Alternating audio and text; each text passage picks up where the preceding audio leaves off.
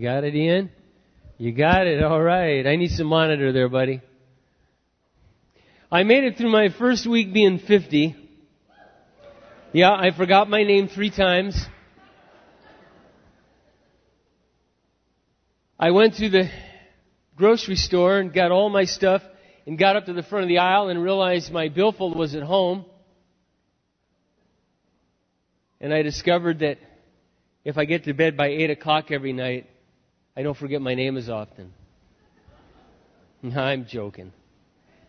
Okay, got a real live crowd here tonight, I can tell.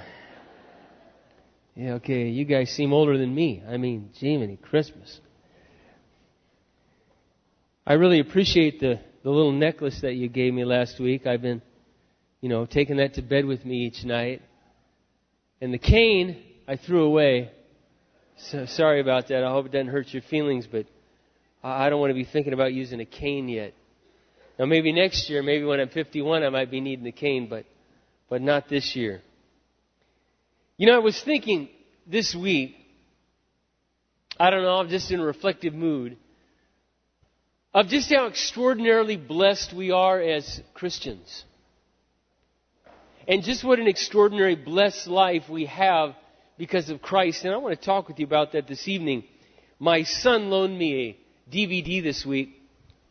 We both have a Blockbuster movie pass, but he has the kind where you order online and they deliver it to your door in the mail. And so they have like tens of thousands and more DVD selections than I can get at the store.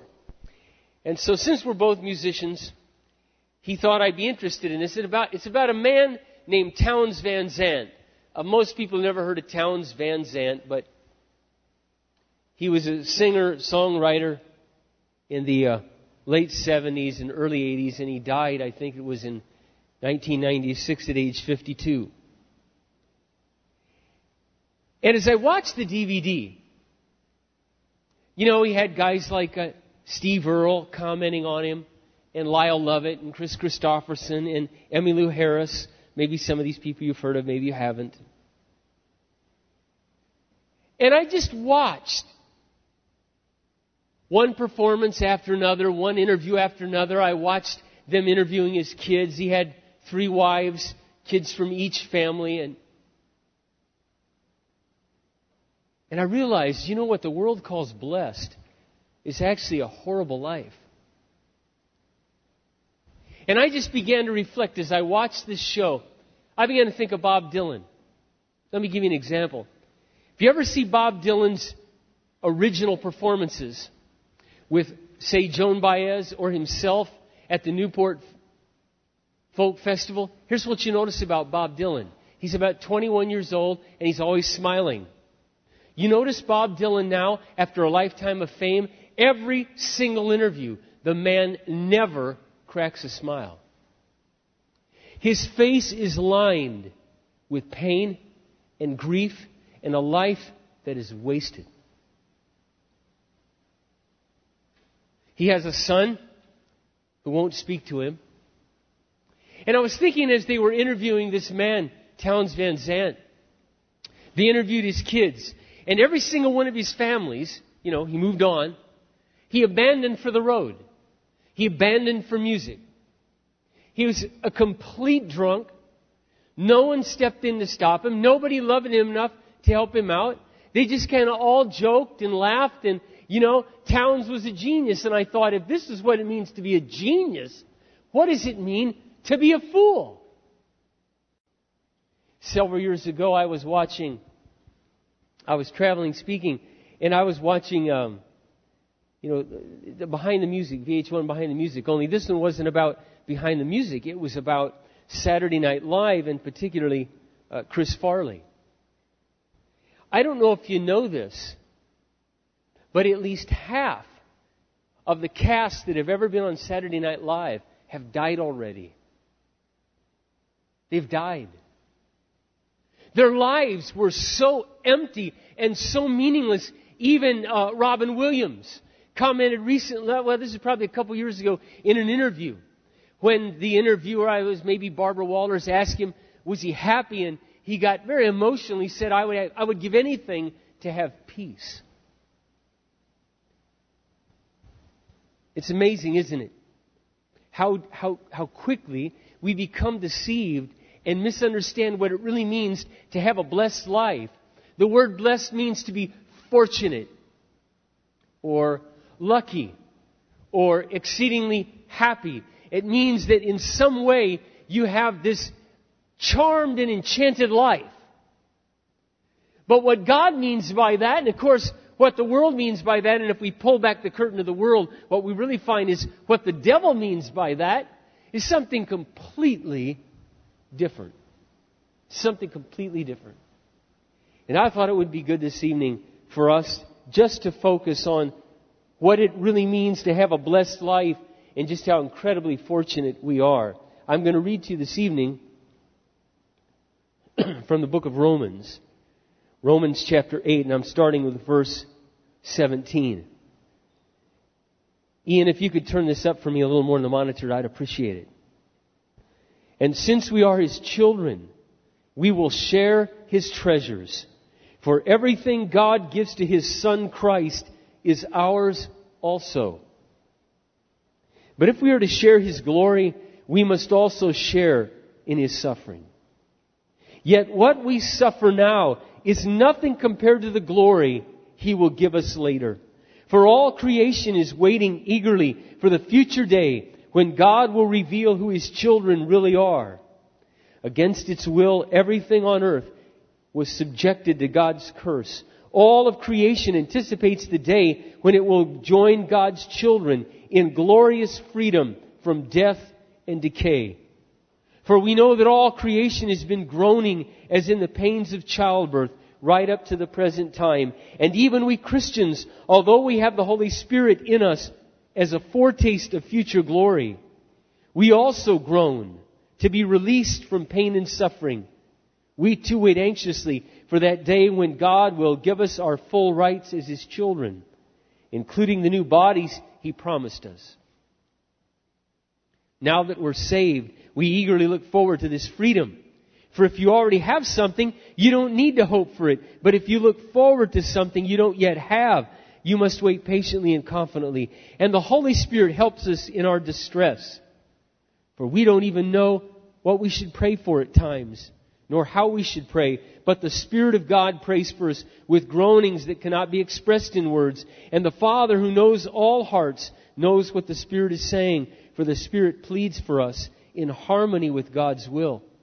And we know that God causes everything to work for good for those who love God and are called according to His purpose.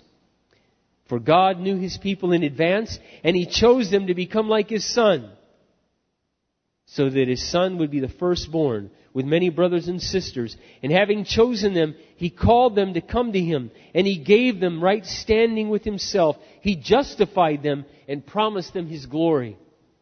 What can we say about such incredible things as these? If God is for us, who can ever be against us? Since God did not spare His own Son, but gave Him up for us all, won't God, who gave us Christ, also give us everything else? Who dares accuse us whom God has chosen for His own? Will God accuse us? No. He is the one who's given us right standing with Himself. Who then will condemn us? Will Christ Jesus? No. For He is the one who died for us and was raised to life for us. And He's sitting at the place of highest honor next to God, interceding for us. Can anything ever separate us from Christ's love? Does it mean He no longer loves us if we have trouble or calamity or persecution, or we're hungry or cold or in danger or distress or threatened by death? No. In spite of all these things, overwhelming victory is ours through Christ who loved us. And I am convinced that nothing can ever separate us from His love. Death can't, and life can't. The angels can't, and demons can't. Our fears for today, our worries about tomorrow, and even the powers of hell cannot keep God's love away. Whether we're high above the sky or in the deepest ocean, nothing in all of creation will ever be able to separate us from the love of God that is revealed in Christ Jesus our Lord. This is one of my favorite passages in the Bible. I read it often, I reflect on it often. You know, people have asked me, without giving you all the details, but most of you know about my family situation presently. Mark, how is it that you even smile?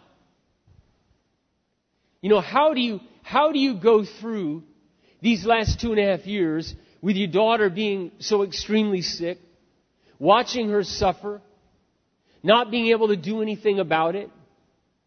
And it has been, at times, more than I could bear. In fact, even tonight it would be more than I could bear without the grace and the power of Jesus Christ.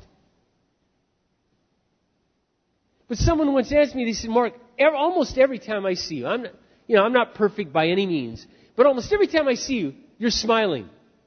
People came up to my family at the benefit. And, my children, they smile. One of the first things you notice is a smile. Where does it come from?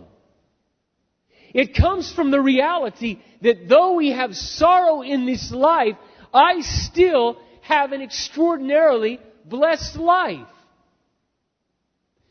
I reflect on and I focus on what I have in Jesus Christ. No one can take that away from me. It's interesting, as we get older, and of course, turning 50 last Friday, you tend to reflect. I reflect often on how brief my life is. The older I get, the more aware I become of it. I'm more tired. I never used to be tired. I really didn't. But I'm far more tired, and my legs, even though, really, I work out and I stay in shape. I don't care what anybody tells you. I don't care what Jack LaLanne says on TV or the Juice Man. Sometimes my legs feel like I have lead weights on them. And I used to look at, older, I have this dear, sweet, elderly couple in my neighborhood. And this is them every morning about 7:30. And he's holding her arm. And I'm not joking. And they walk all the way around the block like this.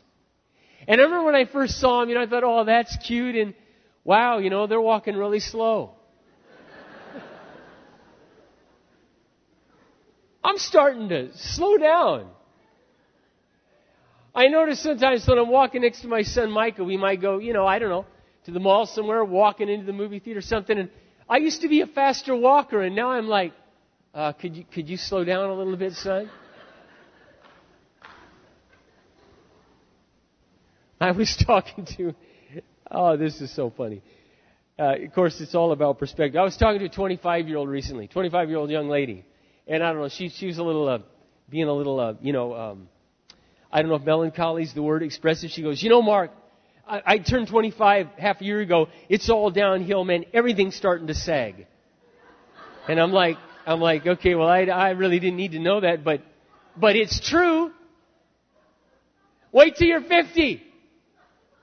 Sometimes I stand in the mirror and I go, I wonder what a facelift would be like. Geez, it does make a big difference. And so, we not only have extreme home makeover, but we have the extreme body makeover, extreme face makeover, extreme body part makeover. And you understand, even though, frankly, it's a waste of money because you're going to die anyway and you're going to rot in the grave. But as a Christian, you won't, see? As a Christian, we have the ultimate Botox. We're going to get a brand new body. A brand new body is waiting for you and I. Not an empty casket. Not a rotten, worm-filled, old, just decrepit nothing down there. You and I have a new body waiting. There's a new world waiting. There's a new home waiting. We look at what's going on in the world. Let's just be honest.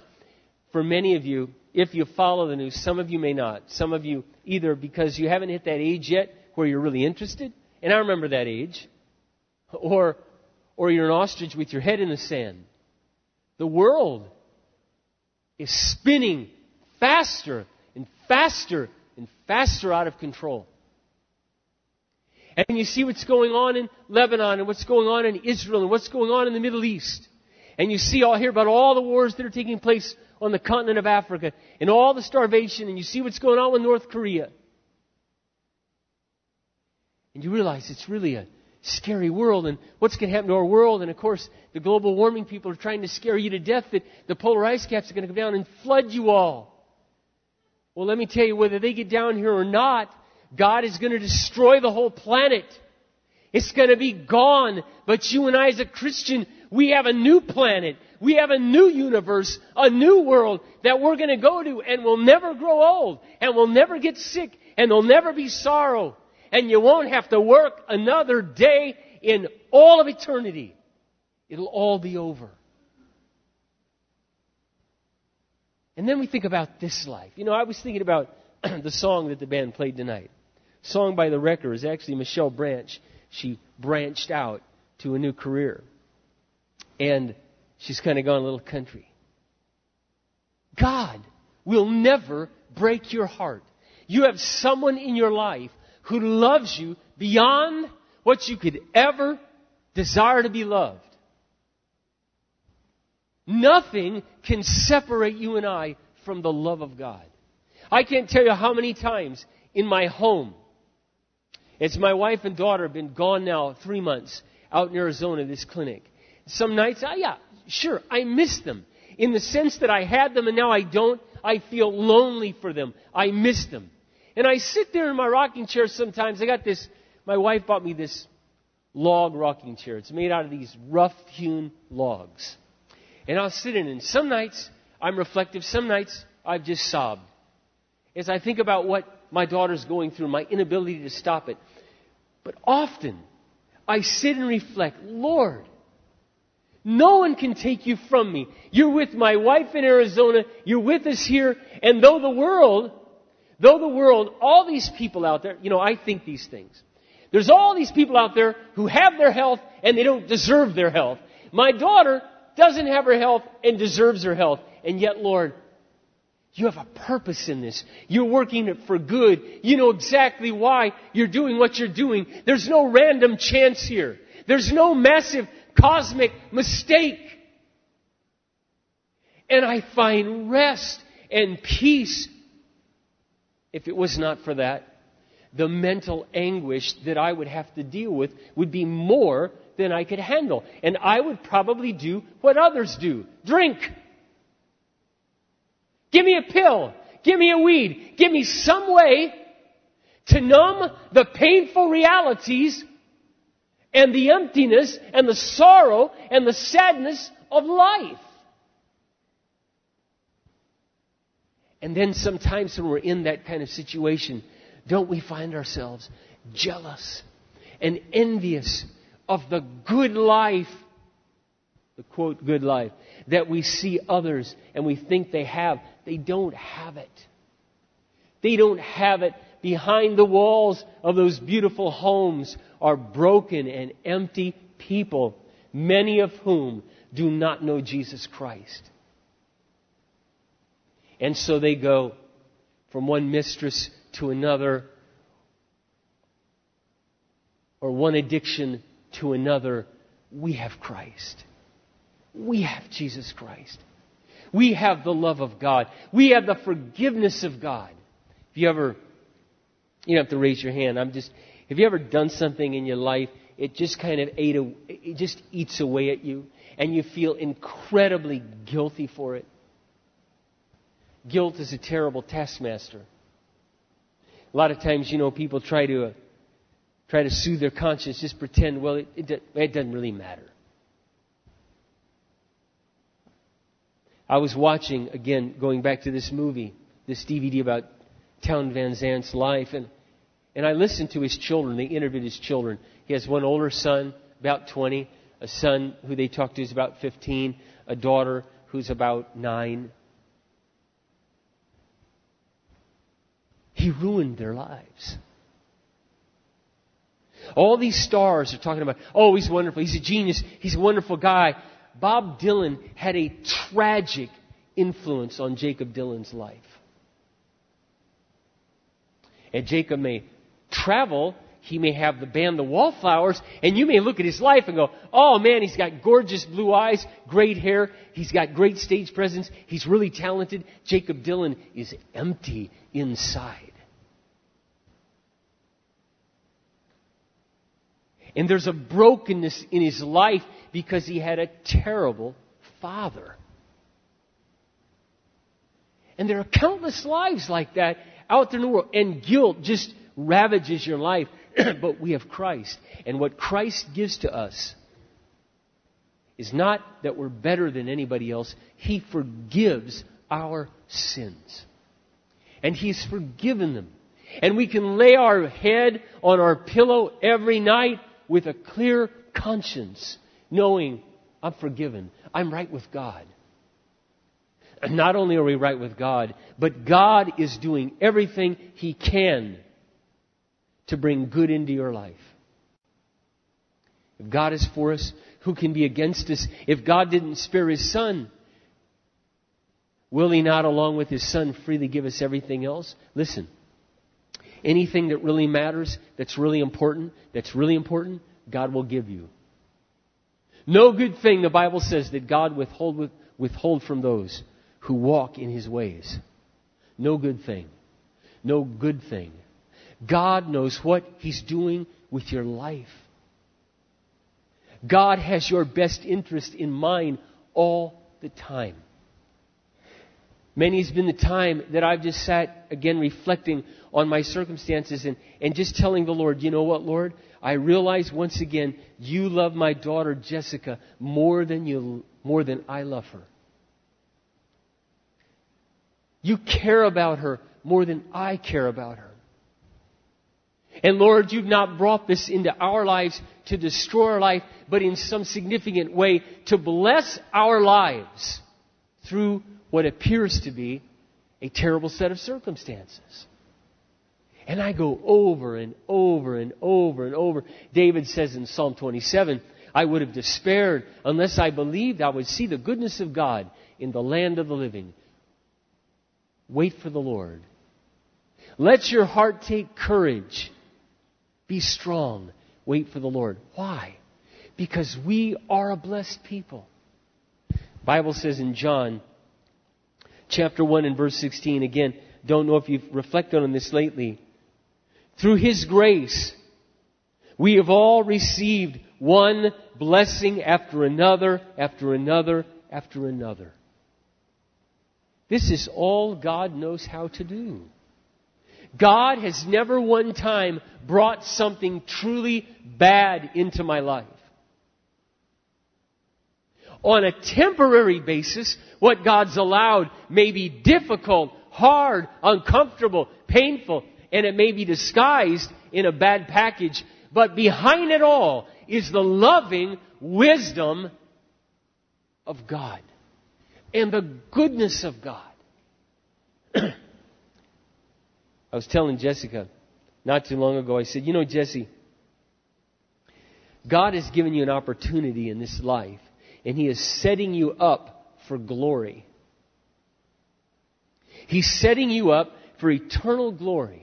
The Bible says, Paul writes in Romans, I just read, but another version says, for I consider that my present suffering is not worth comparing to the glory that will be revealed in me.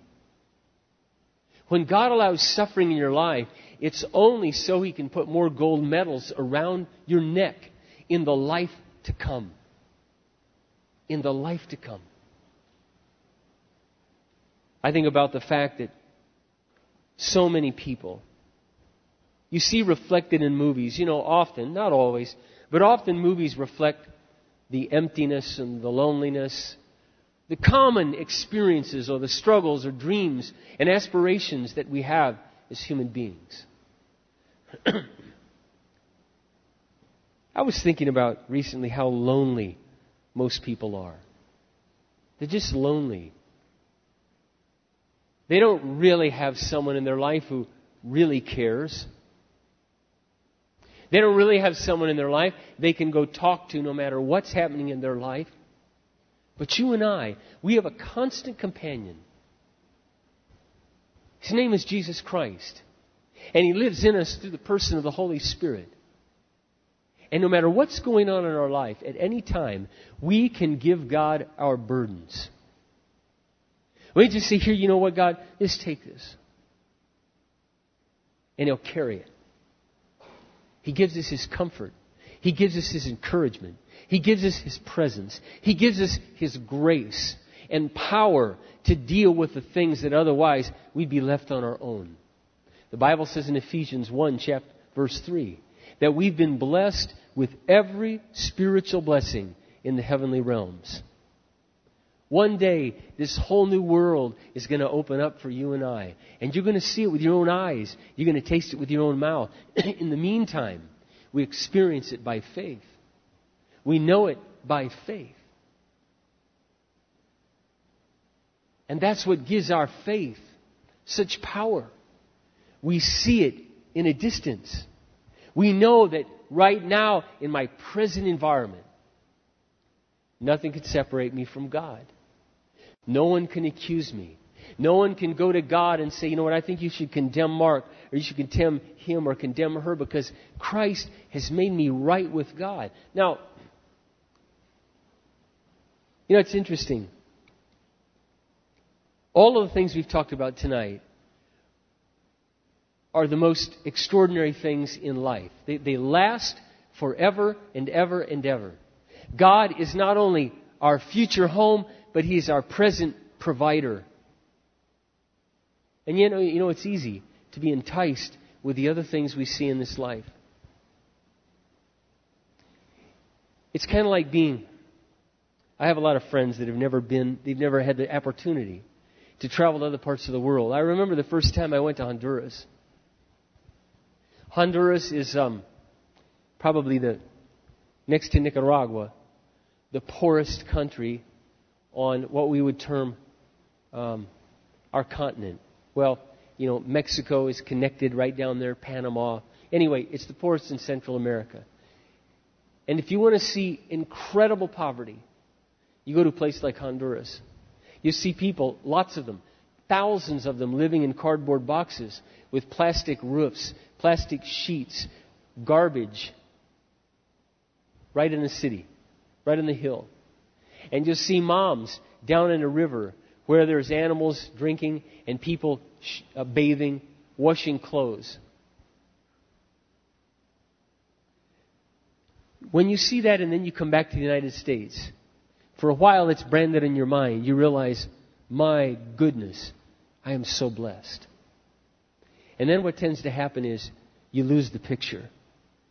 You lose the reality. You get caught up in everyday life, and pretty soon your nice car isn't so nice anymore. And the roof over your head isn't so nice anymore. And the bed you have to lay in every day isn't so nice anymore. And the TV, of course, is bombarding you with all these images, and you start to want, and you start to want, and you start to want. You know what the devil tries to do in our mind? He tries to deceive us and make us think that the human condition on this planet is better than it really is. He's constantly lying to us about the reality of sin and the devastation of sin in this world. And we need to start taking the time to get in here and grasp just how blessed you and I really are. Just what an extraordinary thing it is that Jesus Christ did for you and I. And what it means to have God, the most important person in the universe, always loving us. Always loving us. It'd be a tragedy to go through this life and miss the most significant blessing of your life, and that is the spiritual realities that Christ has made possible to you and I. Let's bow our heads for a word of prayer. Father, we just thank you tonight for the reality of your love, the reality of your forgiveness, the reality of your provision, of your comfort, of your mercy, of your presence day in and day out in our lives.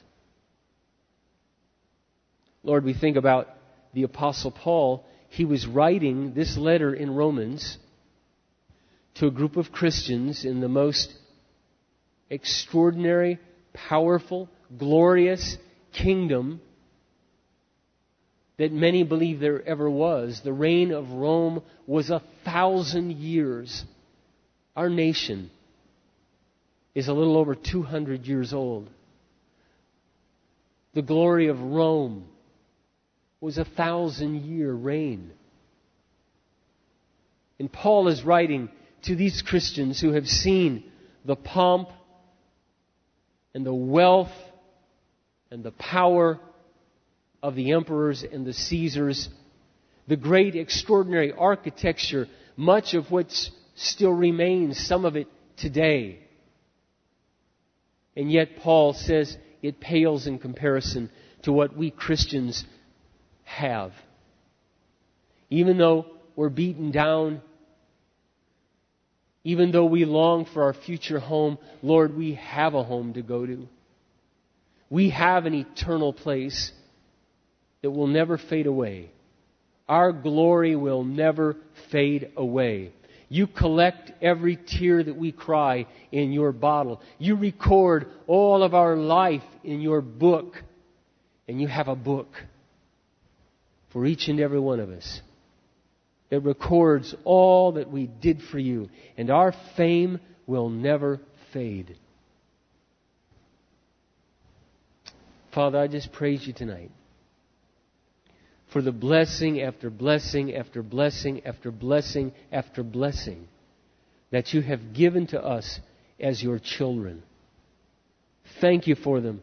Oh God, pray that you would open our eyes that we might be gripped by the reality of them, that we might understand them, that we might revel in them, that they might really bring joy and delight to our heart, and that the things of this earth would grow strangely dim to us and unimportant in light of the glory and the grace of God.